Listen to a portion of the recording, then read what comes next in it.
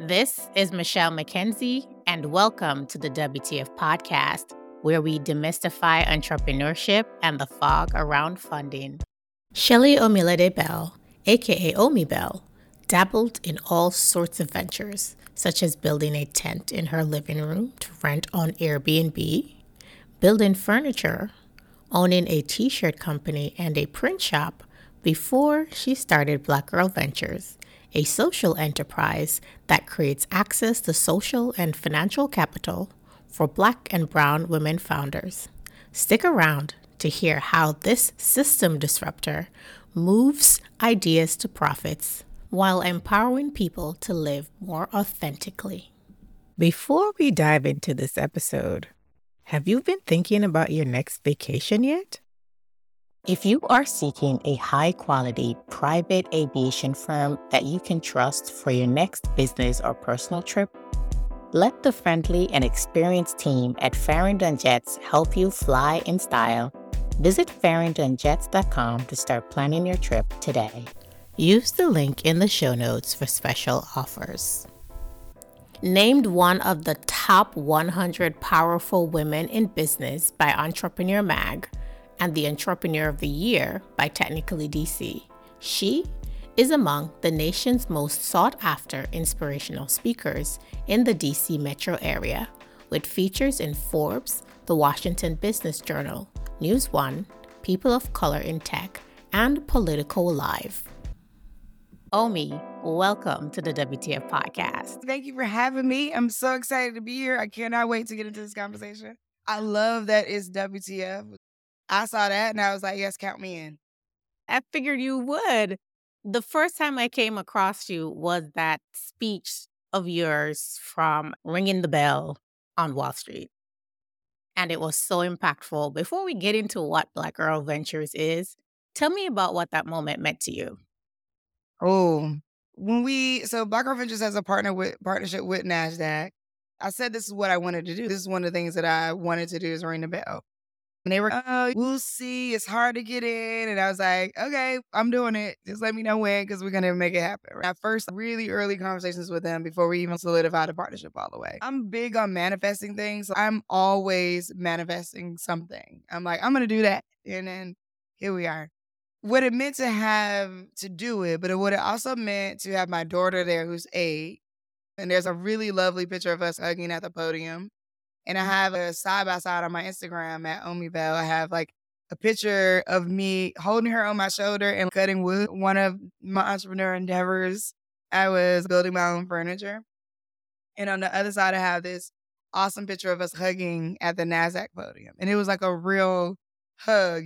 And to have all of our alumni there, past funders, board members, it was a real celebration of where I have gotten to so far. Because I started Black Girl Ventures in a house in Southeast DC, right? Just with this idea that I can help, I could be helpful, and what it meant to get funding to people, and to now be at NASDAQ ringing the bell. It was surreal because it's a whole ceremony, by the way. Like, you do that part, and then you go out, and you're on the front of the building. So you're on the huge billboard and over near like Times Square, and your company is there. We got to send a whole video of us and things like that. So it was just really amazing. The whole experience was amazing for me and everybody that was there. One of the things about that experience was the speech that I gave. And I was really clear that I didn't want to give just a regular old speech that doesn't speak to our historical trauma, that doesn't speak to how or why we got to this divide in funding, and speak to the American story that for Black and Brown people doesn't include funding. And so I worked on that speech. I'm the kind of writer, so I used to do performance poetry. So the kind of writer I am, like I had a stint in journalism too. The deadline is coming and I'm writing like right before the deadline.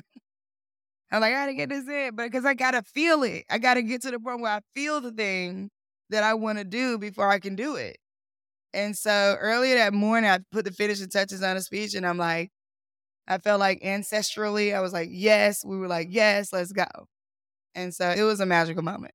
That speech did what it was supposed to do.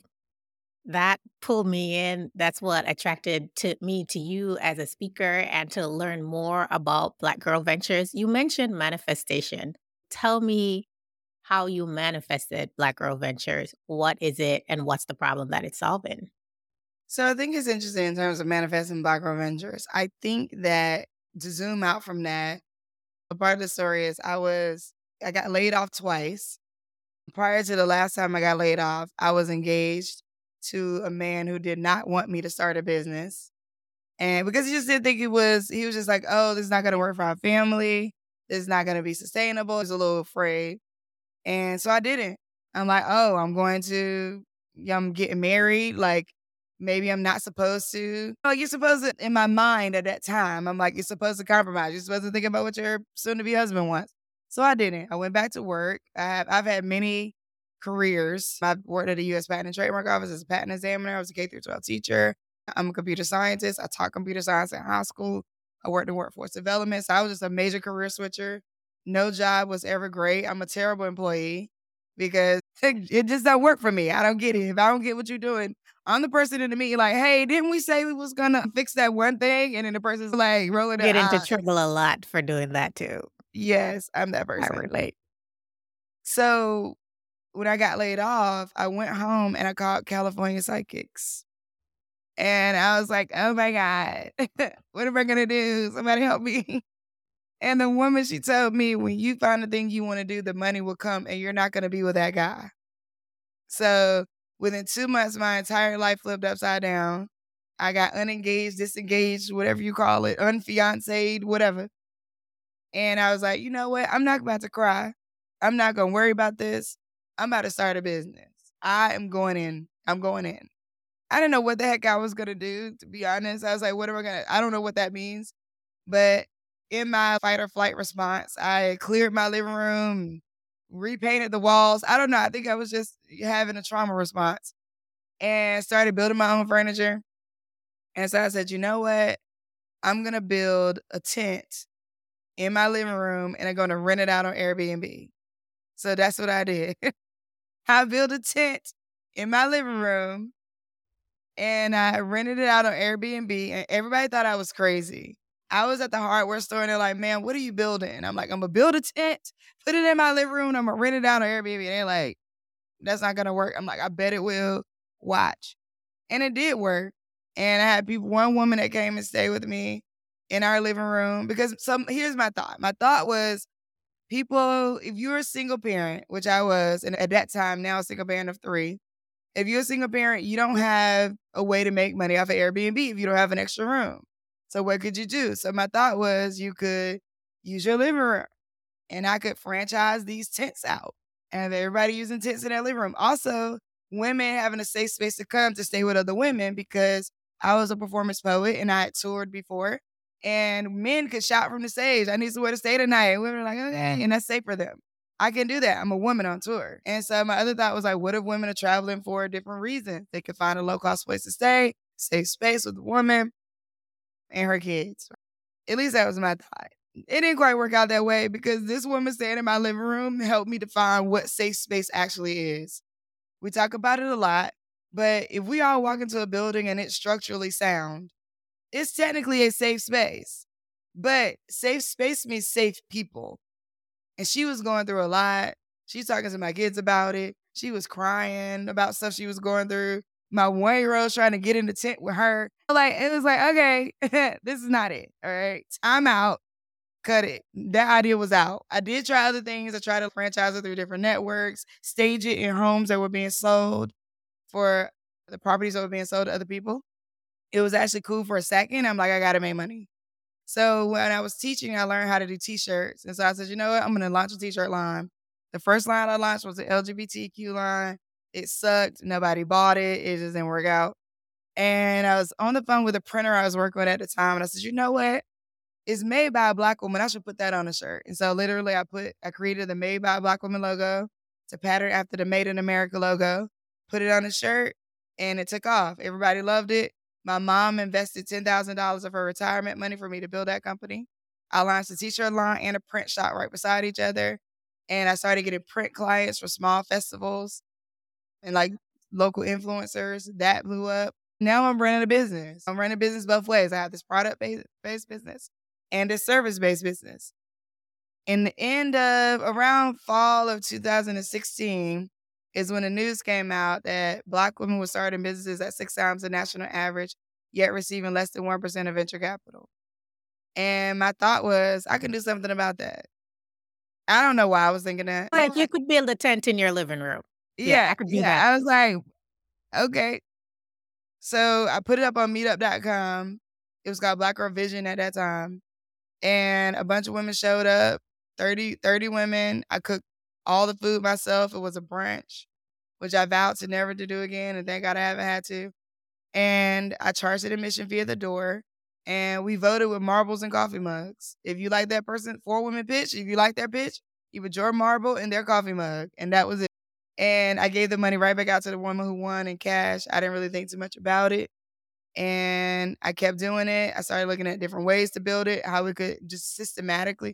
I think I would say like my arts brain coupled with my computer science brain is what makes me the best business owner that I am. Because those two things, like thinking logically, but also being willing to think and able to think big and creative is the key.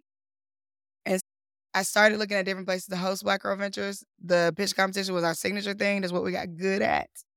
And so now we are in year 7.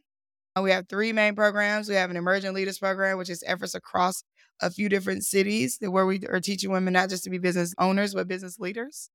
We have a HBCU program that's focused on students 18 to 24, and this accelerator program.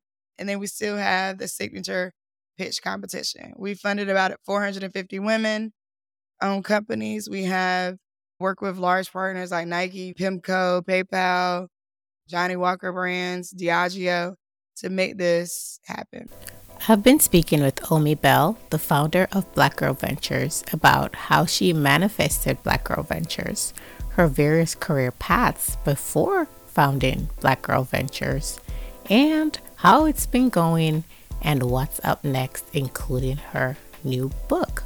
Make sure you keep listening. That's a great story.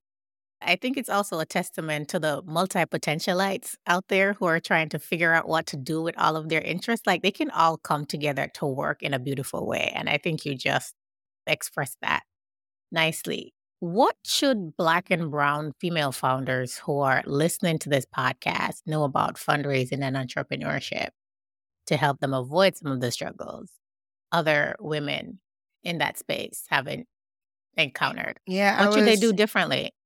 One, wrap your head around you're going to have some struggles. I think that I want to set into place that building a business is not easy, but you can do. It's a new school. It's a version of school. You're going to be learning from yourself. You're going to be learning from every step that you take. The key is to make sure that you are learning. About a week and a half ago now, I testified in front of Congress, and one of the congresswomen asked me, like, hey, you think that you can build a business without? And I'm like, you can't build anything without risk. You can't build an IKEA shelf without risk. Like, you can't build anything without risk. So first things first is get into the mindset of this is a risk and I'm okay with it. And in that case, I need to think about what kind of risk do I want to take? What should that risk look like? How can I mitigate that risk? So I have a couple of friends that have been to like business school. They have their MBAs. And I'm like, hey, I'm thinking a lot about going because I'm like, maybe I'm missing something as an entrepreneur. And they're like, maybe not. And I'm like, okay, what did you learn? Couple things that they say that they're the anchors. One, the network. So being associated with the business school gives you a sort of open network. So that's one. Another thing was risk mitigation. And I think that is the one part of an entrepreneur that you don't necessarily prepare for when you have the idea. You're just like, I'm going to do this. I got this idea. Let me try it. And you're trying. But instead of thinking of, okay, what kind of risk am I taking on? How can I mitigate those risks the best? So I would say that's the thing to be thinking about. Also note that there's nothing wrong with you. In funding conversations, we talk a lot about what can the women do. There's nothing wrong with you. The women don't need to be fixed, okay? You might need some empowerment. You might need to be encouraged. You might need to jump out there more. You might need to speak up more. You might need all those things, but you don't need to be fixed. There's nothing wrong with you. You should try all that is available to try and timeline everything. When I started Black Girl Ventures, I was running my print shop and I took the risk of living off of a small contract that I had and letting my print shop operations slow to really put all of my effort into BGV for 3 months. And I said, if Black Girl Ventures doesn't take off in 3 months, I'm done with it. I'm going back to this nice print shop that I don't necessarily love to print t-shirts, but I am definitely making the money I want to make. And I'm going to focus on that. And so I put all my energy into Black Girl Ventures for that 3 months and it took off. So I tell people, you can do everything you want to do. You just have to do it one at a time. I love that. You mentioned also that the pitch competition is the signature event for Black Girl Ventures. What pitching advice would you give to women to help them stand out and improve their fundraising outcomes, noting that nothing's wrong with them, they don't need to be fixed, but how do they show up to win? Great question. Couple things. Pitches are simple. What is it? Why is it? Why you for it? And why do I care about it? Okay. What is it? Why is it? Why you for it? And why do I care about it? So the why do I care about it part is the market opportunity part. The why you for it part is the why is your team the best to tackle this challenge. Let's take it all the way before you even get to the pitch competition. Knowing how to complete an application is the key. Because you have to apply for the competition and you're fumbling the application, you're not going to get in. One of the main reasons why people don't get into the BGV pitch is because they can't properly answer the question, what problem does your business seek to solve? Every business is solving a problem, somebody's problem. Else you're probably not going to make revenue, right? People are building doors. Doors need doorknob. You're a doorknob maker. Boom, you got the best doorknobs in the business. Okay, great. What are the number of doorknobs, people needing doorknobs available? That's the market opportunity. So know your numbers in terms of what's the revenue potential. Know that we know that you don't have it 100% all together and done, else you wouldn't need us. So don't think it has to be some level of perfection. It just has to be comprehensively talked about. So you can't give us one half and be like, look how great it is though. People like hair. Black people got hair. So why don't you get hair? Yeah, it's your responsibility to help me get it. You know what I mean? I might not get it right away. Or I may have heard I've heard so many pitches and reviews, so many applications that literally as soon as you start talking, I know whether or not you understand what you're doing. You don't know that's what I know because you're thinking I'm just putting on my best foot. I'm just telling you everything I need to tell you. And one of my first fundraising calls, I thought I had it all together. I'm like, I'm prepared. If they ask me why BGV, I know it. They ask me where BGV is operating, I know it. They ask me how many things BGV, what our impact can be, yada, yada. What I wasn't prepared for was the question of, well, why are you talking to me? I'm not diversity and inclusion. We already got a white woman they didn't say white woman, I'll take that back. We already got a women's initiative that we're funding. And at the time, it was an all white women's initiative. And we already got an initiative that we're funding. I wasn't prepared to say why I was the absolute best. I wasn't prepared to say, I know you got this women's initiative that you're funding, but it is not representative of the local market in which you're operating. Here's how Black Girl Ventures brings that.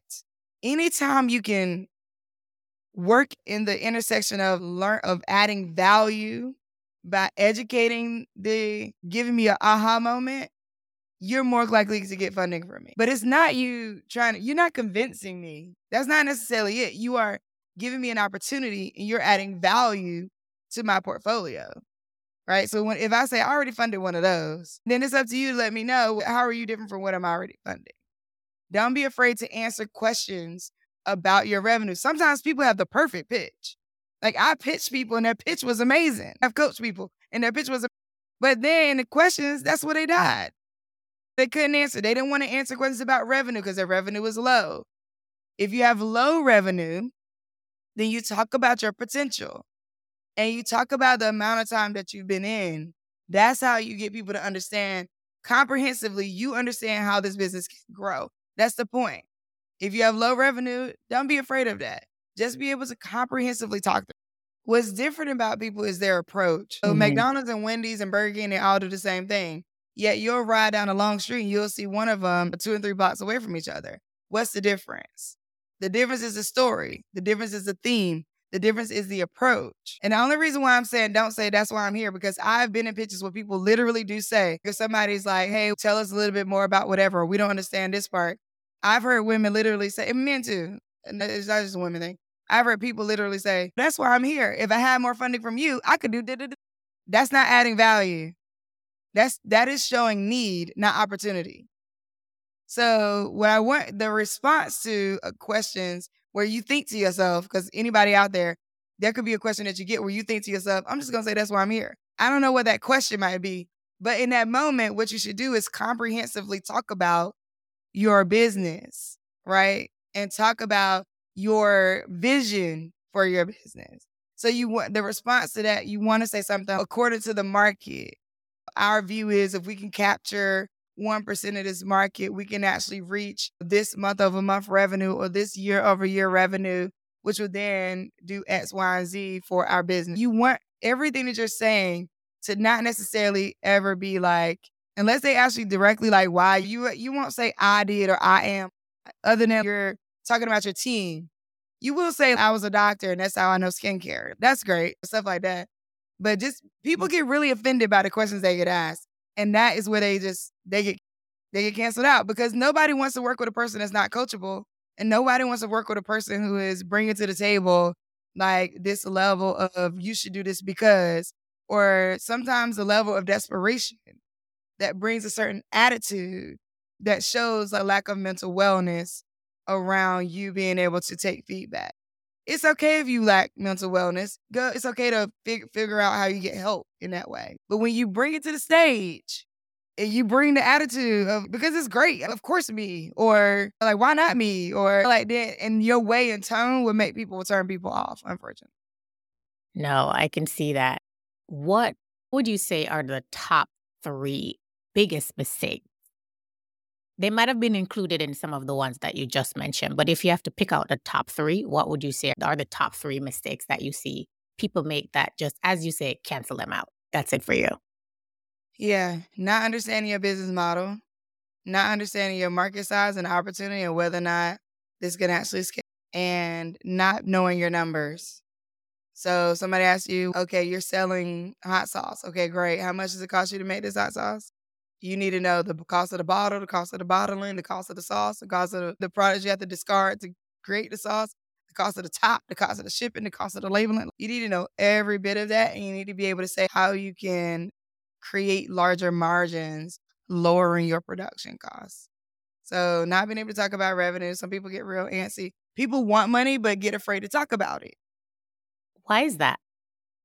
Historically, I just think that depending on your family dynamic, where you came from, how you grew up, a lot of times, and unfortunately, it is the case that in a Black community, in a heavily concentrated way, there is a lack of generational wealth and there's a lack of knowledge. So if there's a lack of generational wealth, then there's a lack of generational knowledge about wealth, right?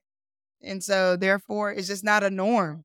It's just not a norm. I never knew how much my parents made growing up. I don't know how much I might have maybe when we got older, but growing up as a kid, even into my teenage years, I don't know that the conversation was talking about like how much they make versus how much they spend. I know that we had what I would thought was nice things as a kid, but but that's not related to money. It's like we had, as a kid, like growing up. So at Black Girl Ventures, we have a part of one of our accelerators where we ask people about their money.